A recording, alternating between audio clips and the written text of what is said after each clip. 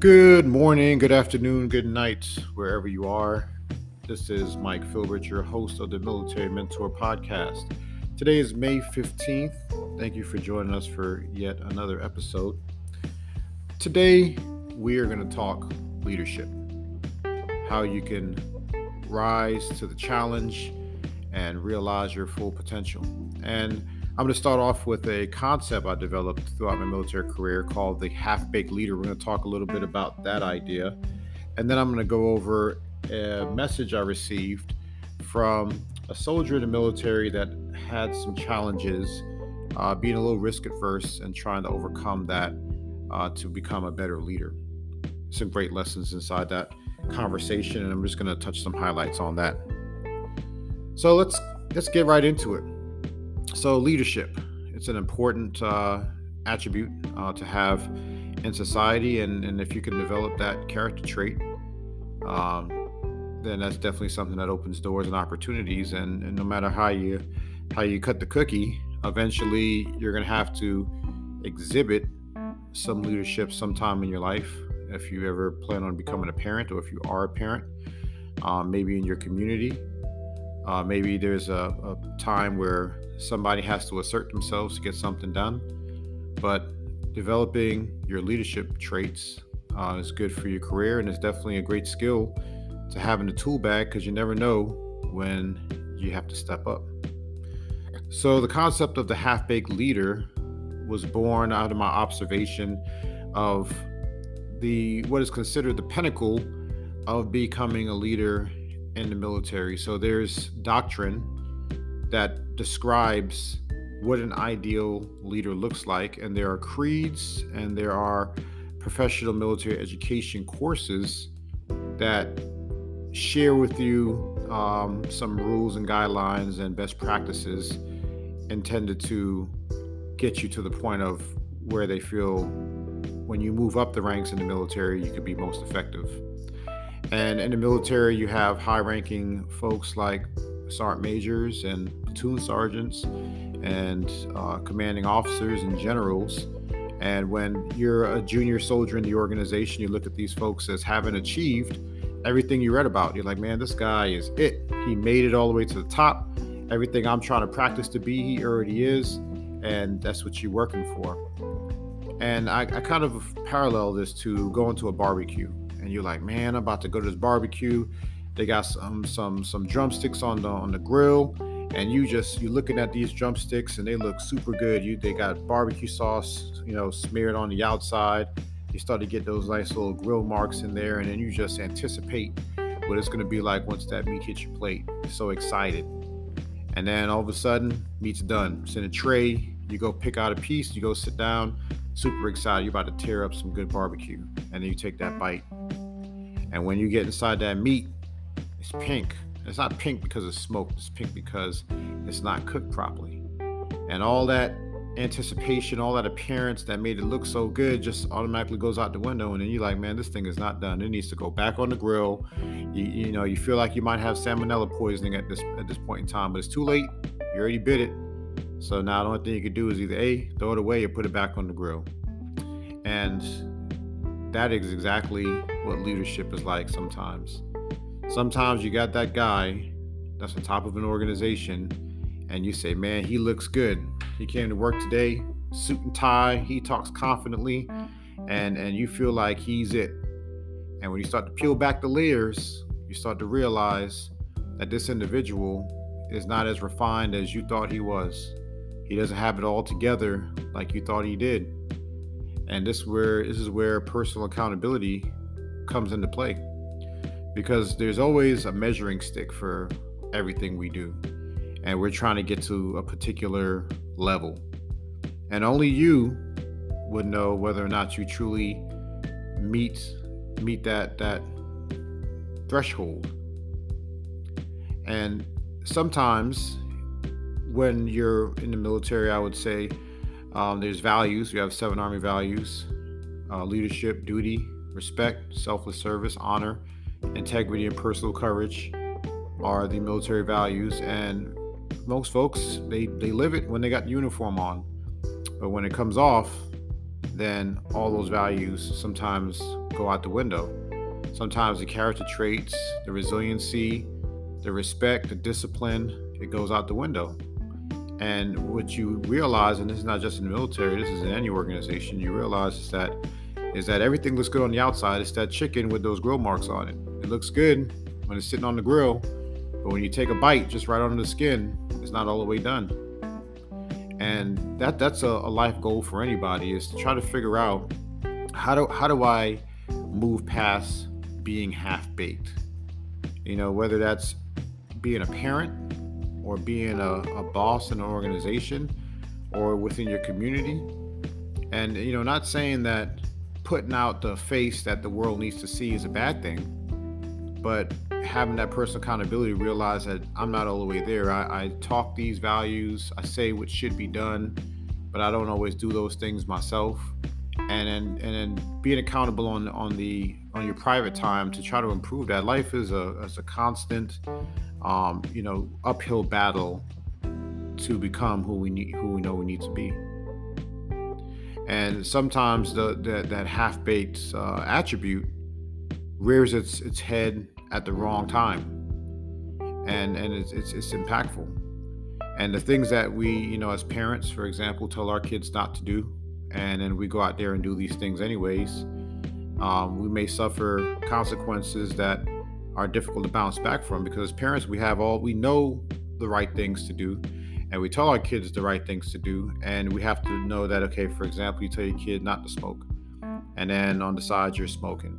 Or you tell your kids that you should respect authority, but then you get pulled over and you scream at the police.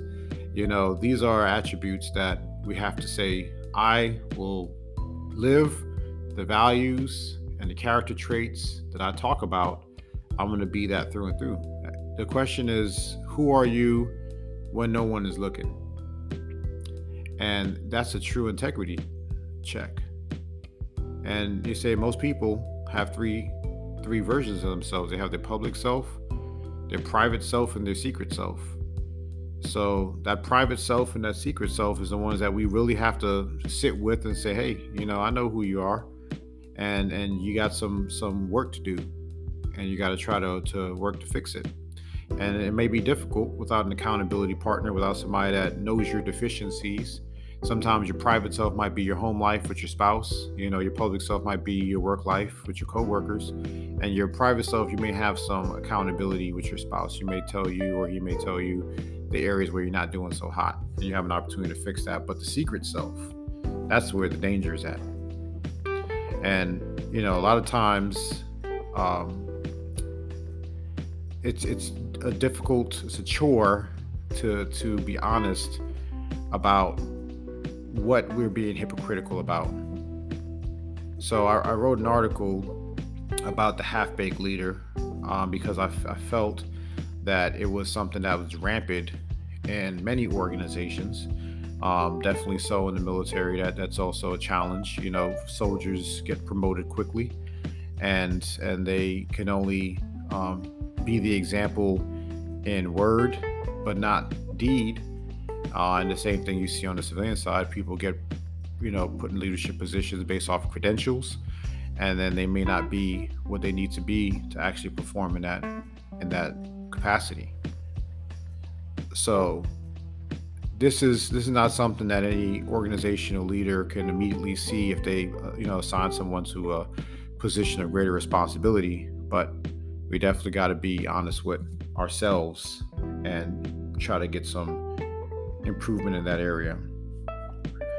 So I had a soldier that reached out to me, and we were discussing leadership. He was getting ready to assume a leadership role where he's going to have soldiers beneath him. He's coming from another branch, coming from the Air Force, and he had some concerns about how to adapt and apply leadership within the military, within the Army specifically, And he said, hey, I'm going to this new environment, and here it's a tactical unit, it's high speed.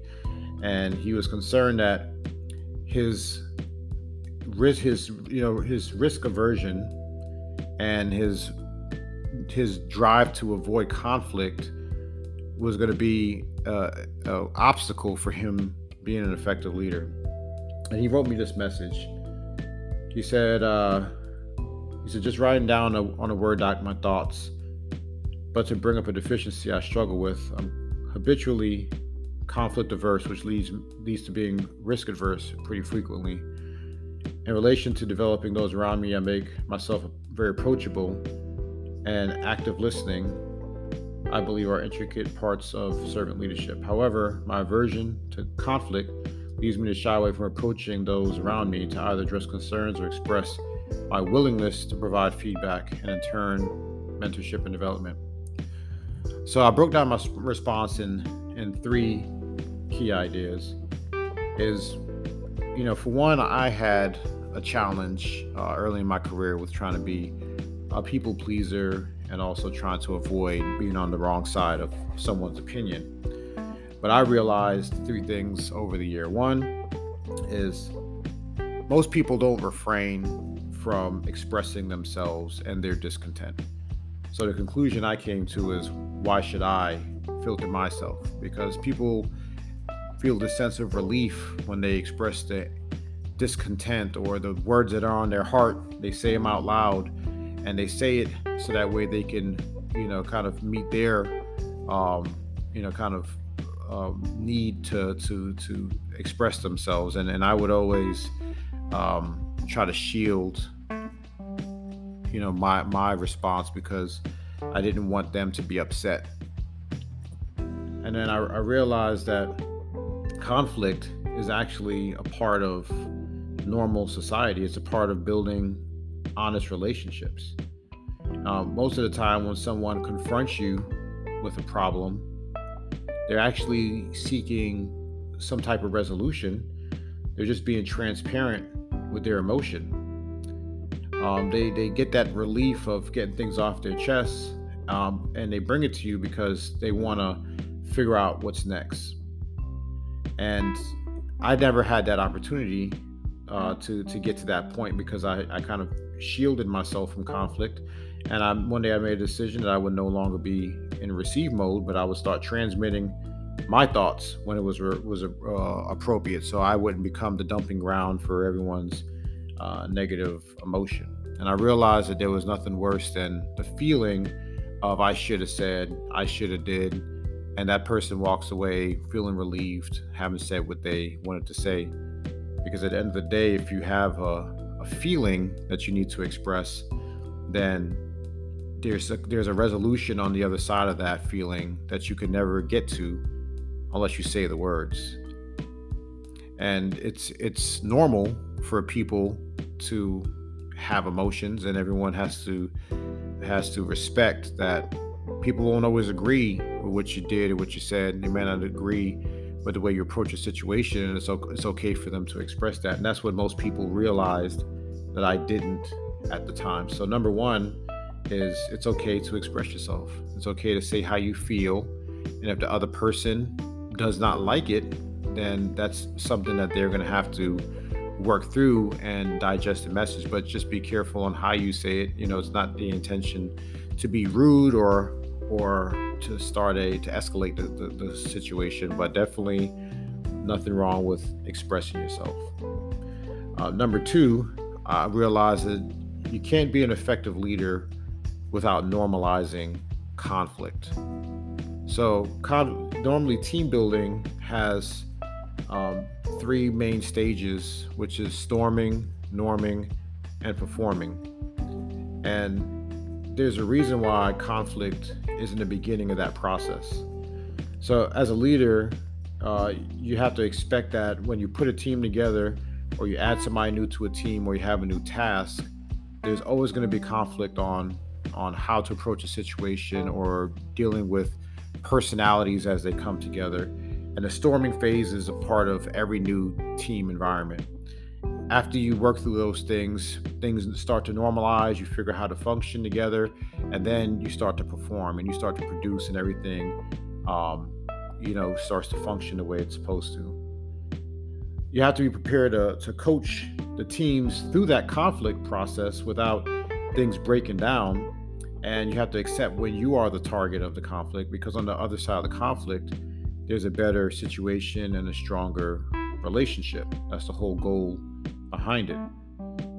So approaching people with conflict is easy when you have a reputation of being positive, because they'll tend to listen to you more closely when you have input, because you're known for being a non-confrontational person. The storming phase is the part that you can either start to gain traction, or you can run away and say, all right, this is getting uncomfortable, and we can never get to the part where we're performing because we totally avoided the storming phase. I was always candid with my leaders and my soldiers, and I always made sure that I never did anything to damage the relationship, but to always try to work on building more respect, because it makes it easy when you're going through those conflict phases that they understand that, okay, this is something that's a consequence of the circumstance. This is not the normal mode that he operates in. So I had situations before where I had to write soldiers horrible evaluations, and I made sure that through the process I constantly communicated with them. We had great relationships before the evaluations occurred, and this made it a lot more easy when we had to sit down and have those difficult conversations that went on paper. And all those folks that I had opportunity to lead, we're still friends till today, because of the relationship that I established before we got to those phases. Definitely in leadership, you have to have difficult conversations on behalf of the people that you have to lead, and if you are afraid of conflict, then you can't go to fight the battles that they're not positioned to fight for themselves. And if this is a difficult thing for you, then it's something worth doing, because growth is uncomfortable. And if something feels comfortable, that means you're just doing a routine thing. But if it's uncomfortable, that means you're growing. So next time there's a conflict, don't run away from it, just embrace it. And I always tell those people that I come across at work, or ask for some leadership advice, especially when it comes to dealing with difficult personalities, is that you're going to meet lots of different people throughout your lifetime, but you'll meet the same personalities. So if you try to avoid what you consider to be a difficult personality, then when you have no choice but to engage that personality, because it's your boss, because it's your child's, partner, boyfriend or girlfriend, or whatever, you're going to have to deal with these personalities head on, and then you're not going to be equipped to handle it. So don't run away from conflict. Deal with it head on in that respect. And the last point that I shared with him is conflict doesn't always have to feel like conflict. It's about the approach. So this point here really helped me to directly engage in uncomfortable situations. When I was coming up, before I became a sergeant in the Army, going through basic training and advanced individual training, I had the perception that the way leadership looked was busting in a room with an angry face and screaming at everybody, and they just listen and do exactly what you told them to do. But that wasn't my character, and one of the reasons why I tended to avoid conflict, because I didn't know that there was other ways you can approach these type of situations. So it took a little refinement in me before I could form my own approach to presenting conflict. And after reading some books, I realized that instead of going to a soldier and say, "Hey, dirtbag," blah, blah, blah, insert curse words here, I realized I can go to them and say, "Hey, Sergeant, I observed a growth opportunity that I want to discuss with you." Or if it was a leader that I needed to have a conversation with, I can say, "Sir, I'd like to discuss some observations that I made concerning whatever problem might be, and I'd like to share some recommendations." All right, so in both of these examples, I diffused the conflict response by my initial choice of words, and made them more receptive to listening what I had to say, because I had the end goal in mind of trying to get to a particular state in the task or the relationship or whatever it might be. The other piece that I kind of realized, that if I set the right stage for the engagement, it also helped to diffuse the circumstance. If you go to an individual around their peers, around their coworkers, around your kids' friends, and then you start to yell and scream at them around their friends or belittle people in front of their coworkers, they tend not to be very responsive. And that conversation probably won't meet the intent that you had as far as fixing the problem. I had a soldier one time, and we had a deficiency that I had identified, and I went and bought some cookies from Burger King, and we went to a conference room, and I gave him some cookies, and I, rather than sitting across the table, which is kind of a power move, and it creates this, kind of hierarchical feel, I sat next to the soldier, and I smiled, and said, "Hey, let's have a conversation," and we started talking, and immediately in the beginning of that engagement, it starts off, light, and even though the topic is heavy, it kind of sets the stage without starting off in a conflict way. I made sure that I never criticize anybody in public, and again, it's important to have a reputation that precedes you for how you usually deal with situations. I had this one leader I used to work for named Lieutenant General Mark Hertling, and he used to tell me that that leaders take prudent risk. And what that means is to not avoid risk, but your risk approach is based on a desired and needed outcome. So when you have to approach a situation, you have to determine, okay, well, having this conversation that might lead to conflict is necessary. There's risk involved with it, but I'm going to do it because the outcome on the other side of it is more desirable than the conflict or the risk of the conflict itself.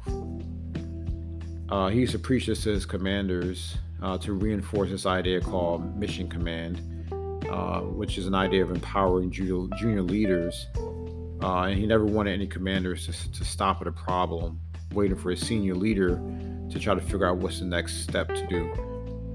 And again, when it comes to conflict, it's not just about how you feel in the moment. It's whether or not is this situation needed. Do I need that? Do I need to get involved in this conflict situation because the other side is necessary? And sometimes things need to get done with some fluidity and some urgency, and the only way to get through it is through a path of conflict. But you have to keep in mind what's on the other side of that.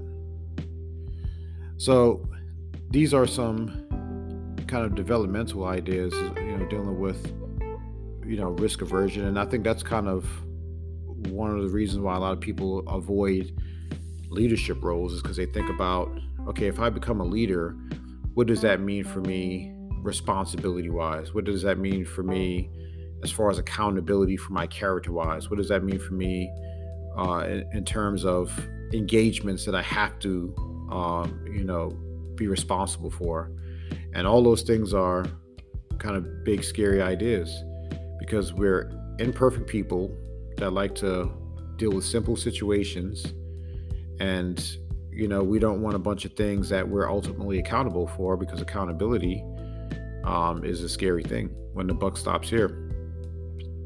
But I think I tell people, the reason I'm passionate about mentorship is because I feel like if you have some insights, if you have some values and morals that you feel other people would benefit from if they were to share the same ideas or the same character traits, then you should be ready to sing it from a mountaintop and tell people, like, hey, this is who I am, this is what I believe, and the world would be a better place if people believed what I believed. And the information that I have that I've acquired, however, it would be a shame if I was the only one with that thought or that idea. So let me share it. So the idea of a half-baked leader is just a conversation about personal accountability, about truly assessing yourself against whatever that standard is that your leadership engagement requires. And are you all the way there? And only you know that. And I'm sure a lot of you see people in your organizations that don't acknowledge that they're not all the way there. But because, again, it's a drill in personal accountability. And for those folks that aren't there, I'm going to tell you a story. When I was going through Warrant Officer Candidate School, I had this one guy that was in charge of our small group. They broke us up into little small groups, and we were assigned what's called a TAC officer, train, advise, counsel, and their job was to teach you the ways of officership in about 39 days.